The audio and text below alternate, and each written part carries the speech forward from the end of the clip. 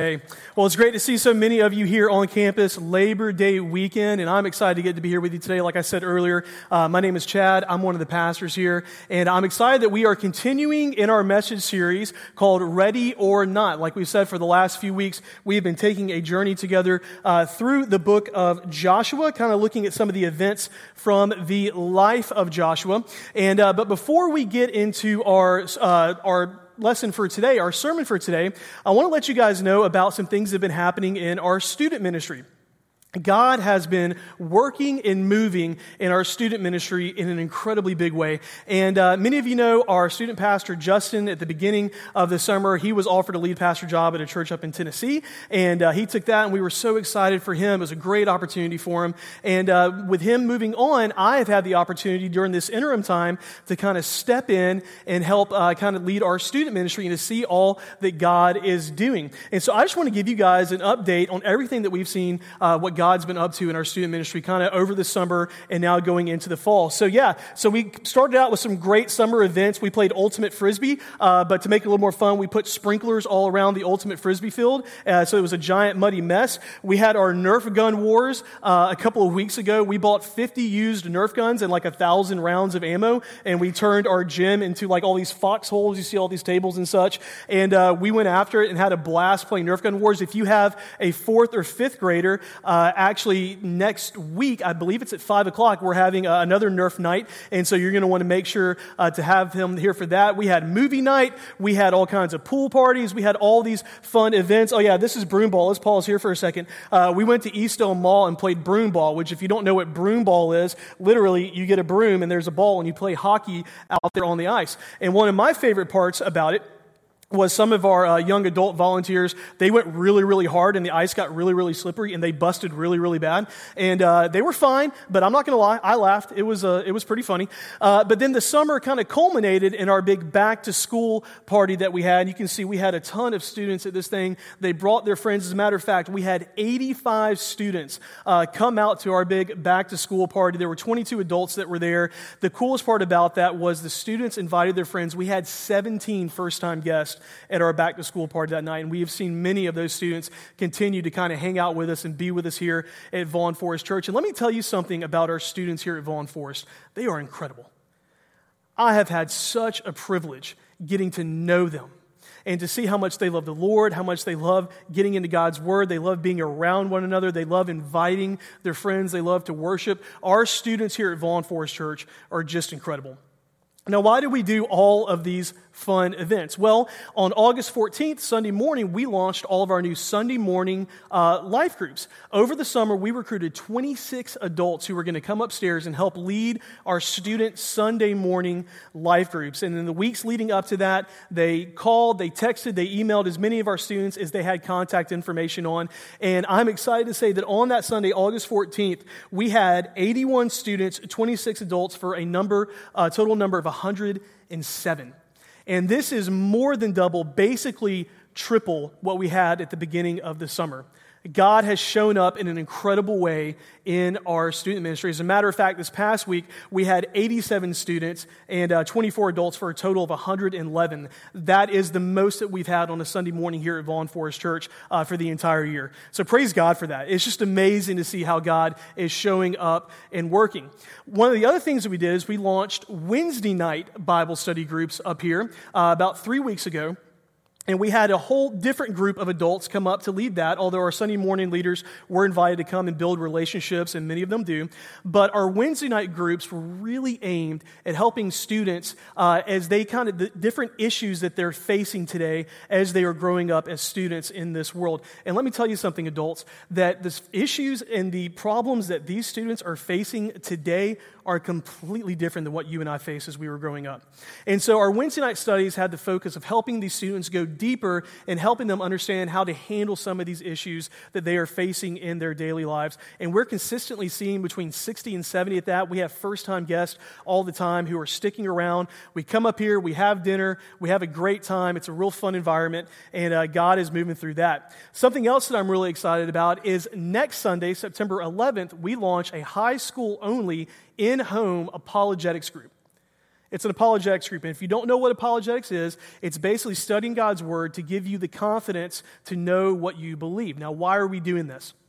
Well, because many of these high school students in the next year or less, or maybe in the next couple of years, they're going to be going off to college, they're going to be entering into the workforce, and there are all kinds of people and things out there that are trying to tell them that what they believe has no basis in reality, that it's fake and that it's not real. And it is important for us to know that these students have confidence in what they believe. Russ and Ari Baker and Anthony and Kim Miller are going to be leading the study. It meets from 5 to 7 p.m.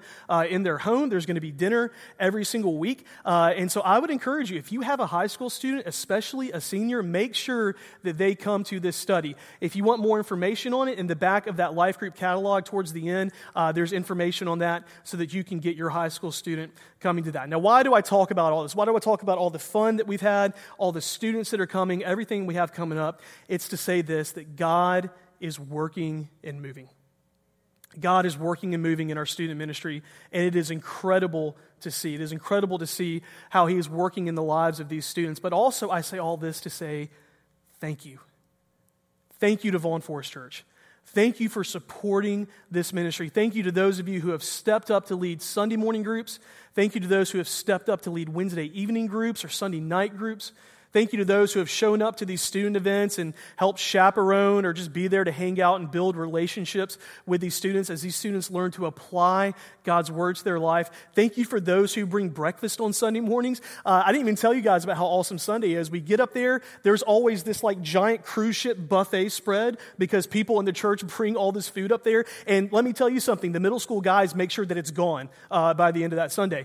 But we get up there, we hang out, we have a good time, we get up, we do a big lesson, and then we break up into small groups where they discuss the issues that they're facing. Over the last couple of weeks, we've been discussing the fruit of the Spirit, talking about how to walk in step with the Spirit and look for the fruit of the Spirit in our lives and in the lives of those around us. So I just say thank you. Thank you for all that you guys have done. Again, and thank you for those of you who have prayed and supported this ministry. This doesn't happen without your prayer support.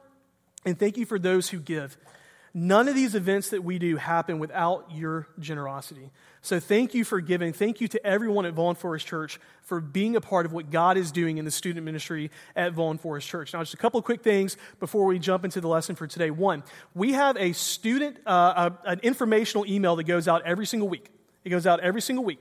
And if you are the parent of a student and you are not getting that email, on the bottom of your connection card today, I want you to write student email so that I can know to add you to that list. So if you will write student email, I will add you to that list. And then also coming up, we have a student parent info meeting 2 weeks from today on Sunday, September 18th at 4 p.m. And that's going to be up here at the church. We're going to talk about all the events that we have coming up. You're going to have an opportunity to meet your Sunday morning group leaders for your students, the Wednesday night group leaders, and just to learn about some big events we have coming up this fall, this winter, and into next year. And so again, student email at the bottom of your connection card for that, and our student parent info meeting next Sunday, September 18th at 4 p.m. And then finally, let me wrap all of this celebration time up with this. We are in the middle of the process of looking for our next student pastor. And so I would just ask for your prayers in this. We are going, and we will keep you guys updated as that process continues, but please be praying for that process. Be praying for that individual that God's going to bring here to help lead our student ministry because some really great things are going on, and we are excited about that.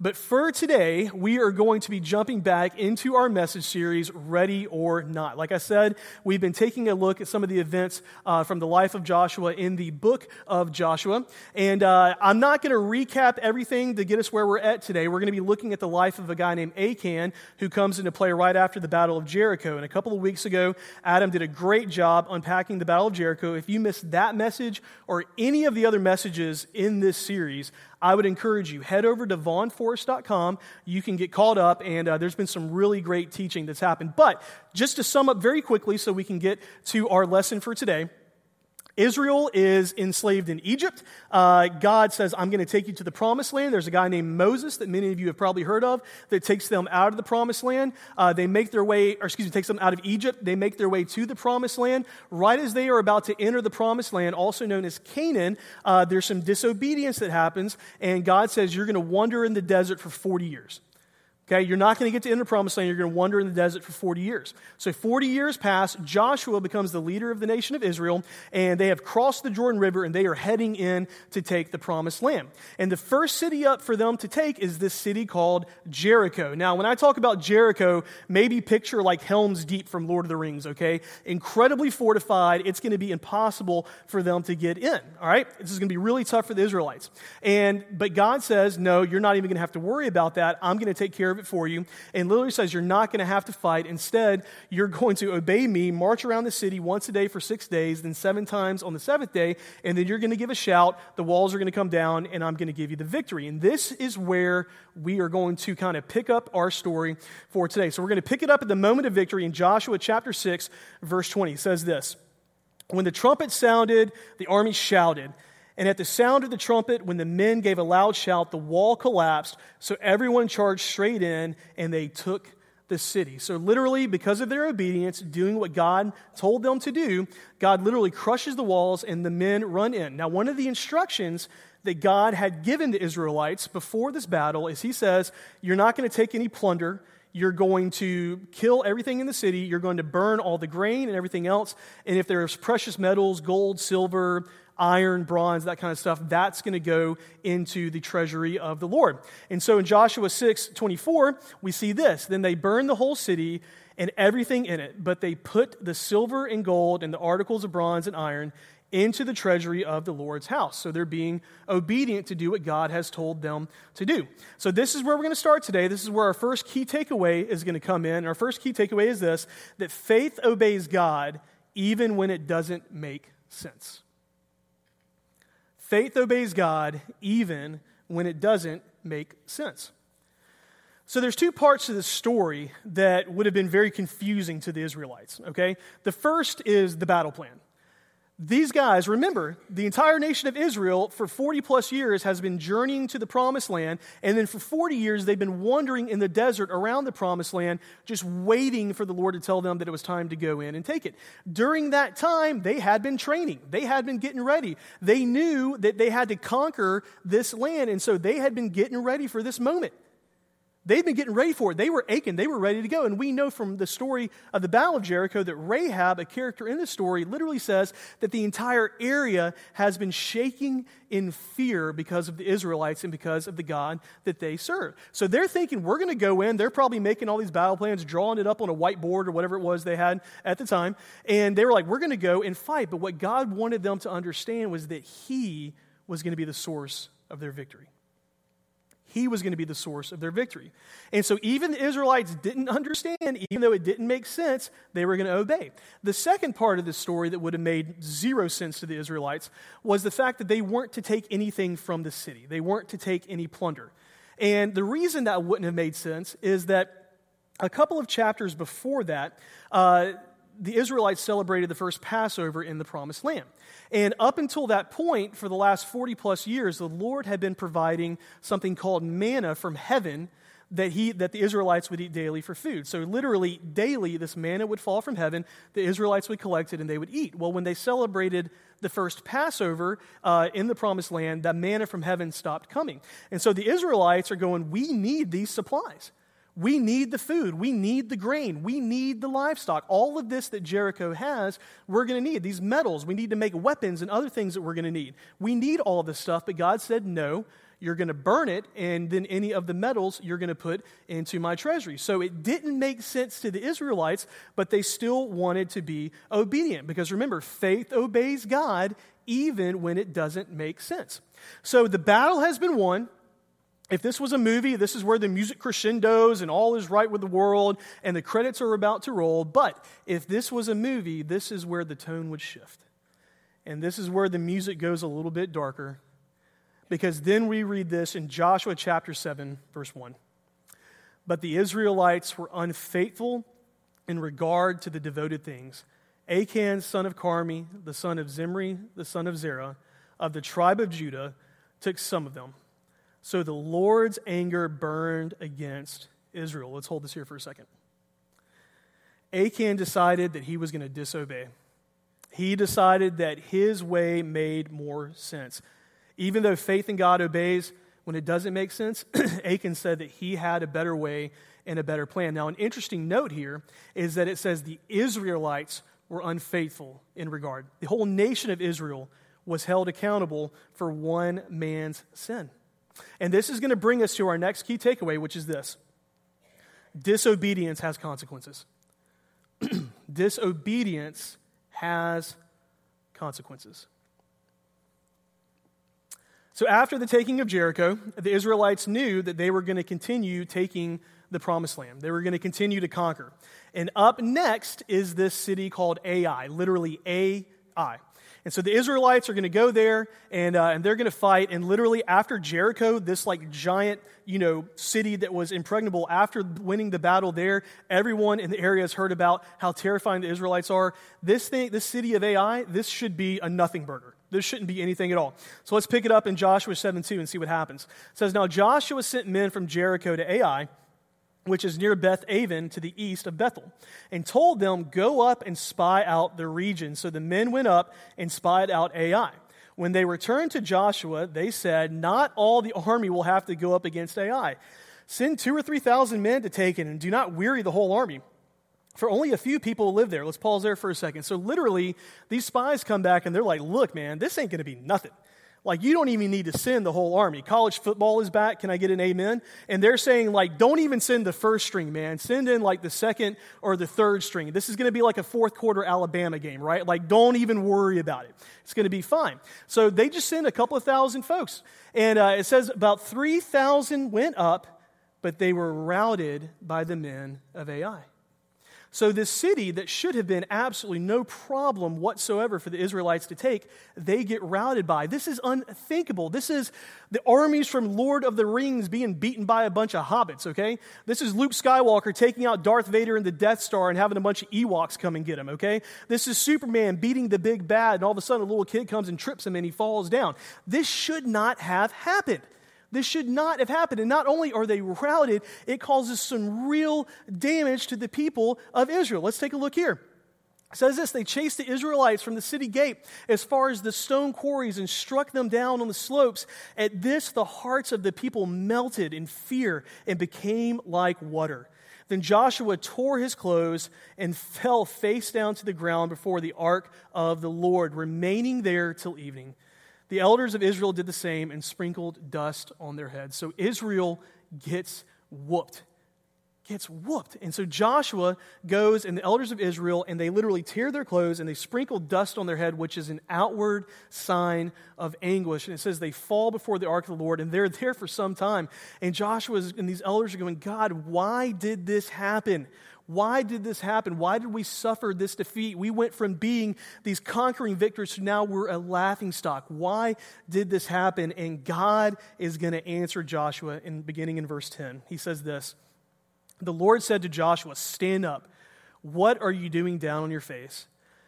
Israel has sinned. They have violated my covenant, which I commanded them to keep. They have taken some of the devoted things. They have stolen. They have lied. They have put them with their own possessions.' That is why the Israelites cannot stand against their enemies. They turn their backs and run because they have been made liable to destruction. I will not be with you anymore unless you destroy whatever among you is devoted to destruction."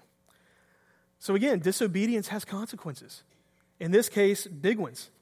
And God speaks to Joshua and he says, "Look, there is sin in the camp. You have sin in the camp. You guys have disobeyed, and you better suss out what that sin in the camp is." And so that's what's going to happen. And this is going to bring us to our next point, which is this: that sin never stays hidden forever. Sin never stays hidden forever. So God is going to tell Joshua, you need to figure out what's going on. You need to uncover that sin. And that's what's going to happen. So they bring out the entire nation of Israel by tribes, and then by clans, and then by families, until a single man is singled out, and his name is Achan. And picking up in verse 19 of Joshua chapter 7, we read this: "Then Joshua said to Achan, 'My son, give glory to the Lord, the God of Israel, and honor him. Tell me what you have done, and do not hide it from me.' Achan replied, 'It is true, I have sinned against the Lord, the God of Israel. this is what I have done. When I saw in the plunder a beautiful robe from Babylonia, 200 shekels of silver, and a bar of gold weighing 50 shekels, I coveted them and I took them. They are hidden in the ground inside my tent with the silver underneath. Now, I'm not saying that all of our sin will be revealed and exposed in such a dramatic manner as this. But the lesson to be learned here, Christians, is that no matter how good of a job we think we have done covering up our sin, no matter how good of a job we think we have done burying our sin, it will always get revealed. If not to those around us, then to a holy God who sees all and knows all. And one of the lies that we as believers have bought into is we think that we can partition our lives into what everybody sees in public and then all of these secret things that happen behind closed doors when we think that no one is watching. And in the same way that Achan hid that treasure in the ground, hoping that no one would uncover it, we hide our sin in the ground and we think that it's never going to see the light of day and that no one knows. But the problem with that is that God sees our sin and no sin stays hidden forever.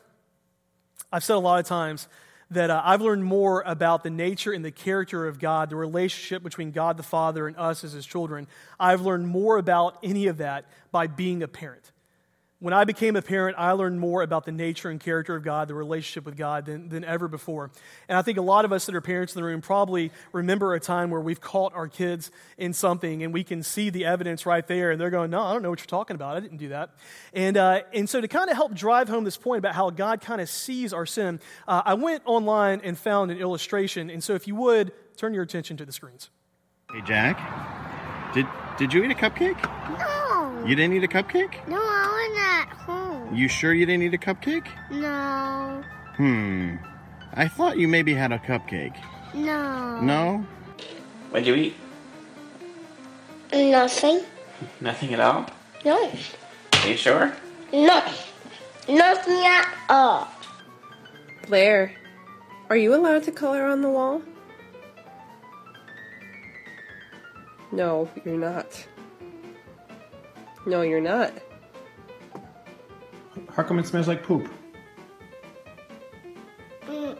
Winnie. Did you poop your pants? No, Winnie. Winnie pooped your pants? Mm-hmm.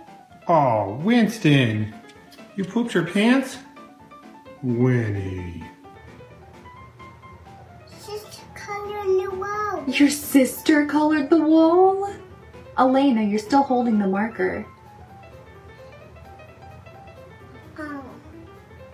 You're telling me you haven't ate any candy today? Mm-mm. I haven't. You can have one more time to tell me the truth. Really, I haven't. Then what is all over your face? Blue? Oh. Well, I forgot that I ate that. So that's us, right? That's what we do with God. We say, oh, you can't see that. We're sitting there with frosting all over our face and going, I didn't eat that. But God sees it. God sees our sin. It's as plain as day to Him. Proverbs 15:3 says this, the eyes of the Lord are everywhere, keeping watch on the wicked and the good. God sees it all. So stop playing these games with God. Stop thinking that you can compartmentalize your life because God sees all. And there have been so many people whose lives have been ruined because they thought they could keep their sin hidden. They thought that no one would ever find out about it. But the problem is that sin never stays hidden forever. And if it doesn't get exposed to those around us, then it always is seen by a holy God. And oftentimes we are not the ones, or the only ones, who pay the price. And this is going to take us to our next key takeaway, which is this, that your sin can have a huge impact on others. Your sin can have a huge impact on others. So how do we see this play out with Achan? Well, first off, the entire nation of Israel, when they go to that city of Ai, they get routed, and obedient men die because of Achan's sin. So your sin can have a huge impact on others. But then it gets much worse for Achan personally. Let's pick it up here in verse 24 of chapter 7. It says, then Joshua, together with all of Israel, took Achan, son of Zerah, the silver, the robe, the gold bar, his sons and daughters, his cattle, donkeys, and sheep, his tent, and all that he had to the valley of Achor. Joshua said, "Why have you brought this trouble on us? The Lord will bring trouble on you today." Then all of Israel stoned him, and after they had stoned the rest, all of his livestock and his families, they burned them. Over Achan they heaped up a large pile of rocks, which remains to this day. Then the Lord turned from his fierce anger. Now, sitting here in this room or watching online, I know what you're thinking. You're thinking, Chad, that seems pretty harsh. That seems pretty harsh. There's two reasons why this happened. The first, remember, innocent, obedient men died because of Achan's sin. They died. But the second reason that this had to be done is God was trying to teach the nation of Israel early on what it meant to be obedient to him, because God knows at the end of the path of disobedience and sin is destruction. I mean, think about this with our kids. Think about it with our kids. Are you more concerned with your kids' temporary happiness or who you are raising them to be?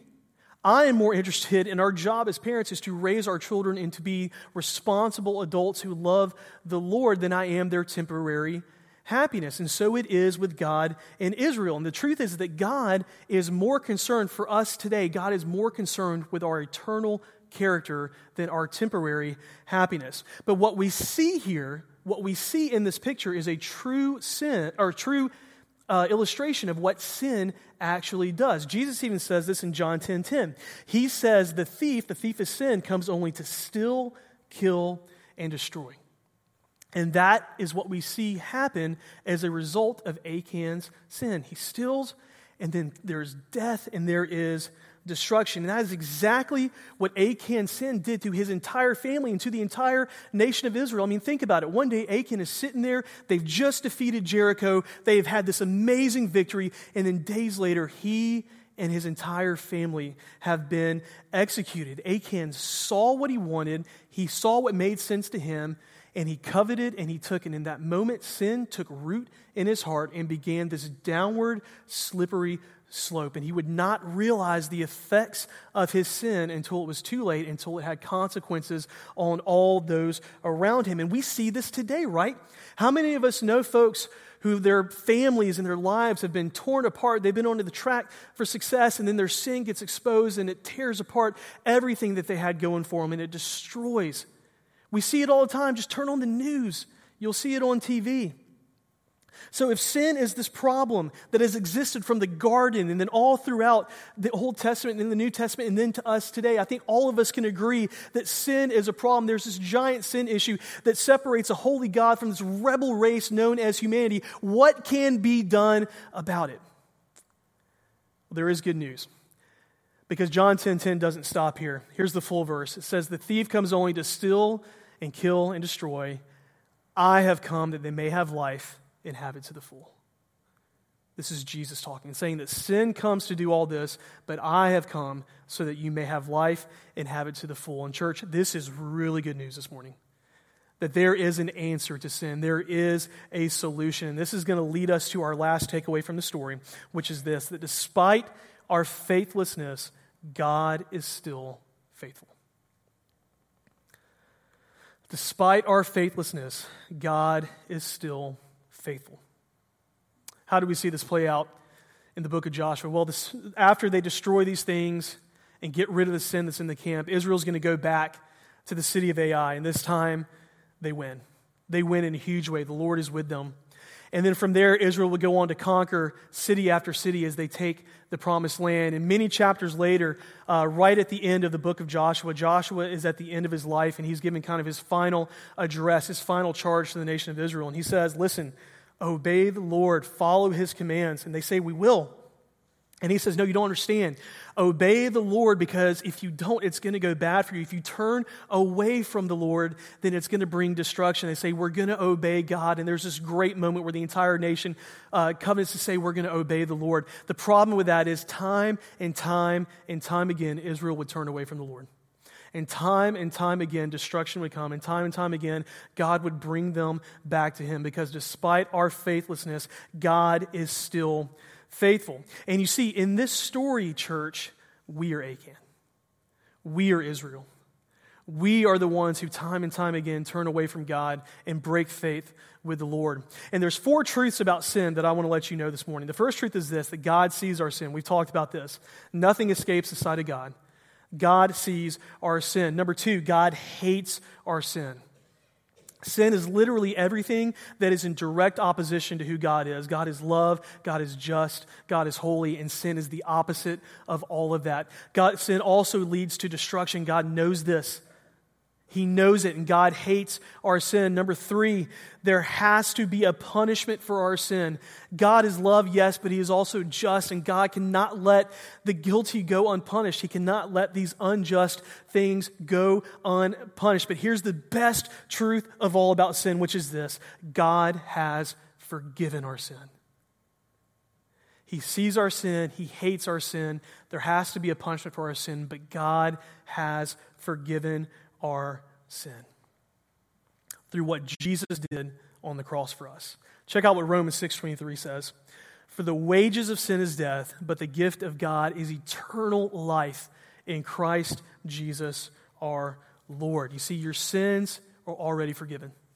All you have to do is accept that free gift that Jesus offers. Your sins are already forgiven.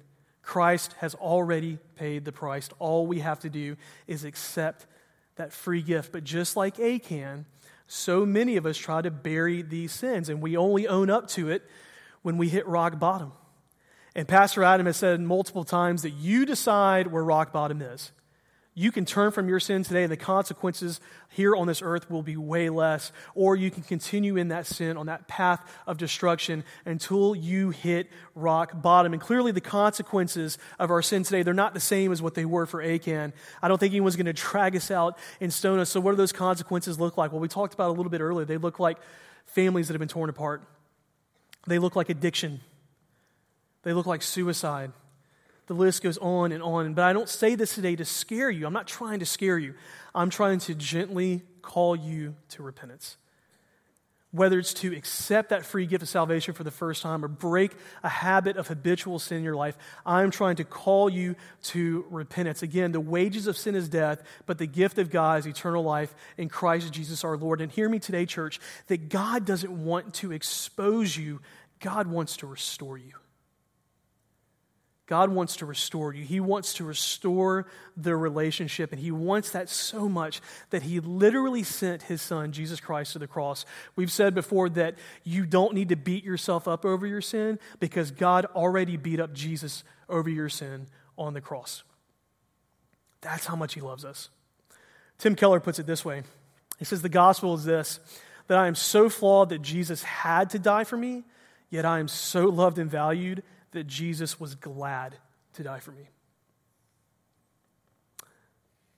So flawed that Jesus had to die, and yet so loved and valued that He was glad to do it. It's amazing news this morning. And so here today, maybe in this room, maybe watching online, I would just say, where are you today? Where are you?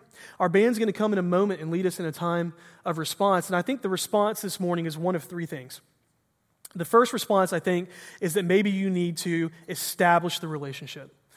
Maybe when I talk about sin and this free gift of forgiveness that Jesus bought for us on the cross, that you would go, man, I don't even know what you're talking about. I have never asked Jesus in my heart. I don't feel like I have that forgiveness. So maybe the first thing you need to do today is you need to establish the relationship with Jesus. And in a moment, I'm going to pray. And Romans 10:9 says that if you confess with your mouth that Jesus is Lord and believe in your heart that God raised Him from the dead, you'll be saved. And so I'm going to pray a prayer, and you can repeat after me. And there's nothing magical about these words. All it is a conversation with God saying, God, I know that I've sinned, and I want that free gift of forgiveness that you offer. Maybe your response this morning is that you need to restore the relationship. Maybe you would say, I know that I'm saved, I know I've been forgiven, but I've got this habitual sin in my life that I keep coming back to over and over and over again, and I want to break that cycle. I want to restore the relationship. Man, praise God.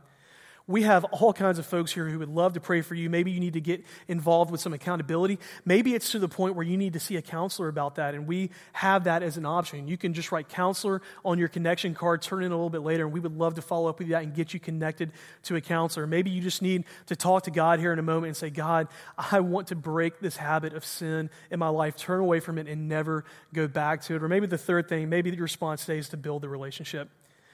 Maybe you need to further that relationship with Jesus. Maybe that's joining a life group. Like I said, our groups start in a week. Maybe that's getting involved with a service team here at Vaughn Forest Church. Maybe that's starting a daily time with the Lord where you read the Bible and pray to God daily. But whatever it is, whether you need to establish a relationship, restore the relationship, or build the relationship, my prayer is that here in a moment when the band plays, when we pray, that you would be bold enough and that you would respond to the Lord however He is moving on your heart. Let's pray. So, Father, we just thank you, Father, that even though there's a sin issue, God, you offer a solution. And that, God, you took that punishment on yourself so that we could be in right relationship with you. And so, Father, if there's anyone in the sound of my voice here in this room or watching online that has never asked you to be Lord of their life, that has never asked you to forgive them of their sin, God, I just pray that they would just repeat after me the simple prayer to say, Jesus, I know that I'm a sinner. I know that I've done things wrong. Please forgive me of my sin and come into my heart. I want you to be Lord of my life, and I want to have a relationship with you. And so, Father, I pray for anyone that maybe feels like they need to restore the relationship, God, that you will give them the boldness to talk to you during this time of response. God, that you will set up other believers in their life to encourage them and provide accountability. God, for those that want to build their relationship, God, that you would provide those opportunities for them to do that, whether it's here at Vaughn Forest Church or somewhere else. Father, we just thank you. God, we thank you for what you've done for us, and it's in the name of Jesus that we pray.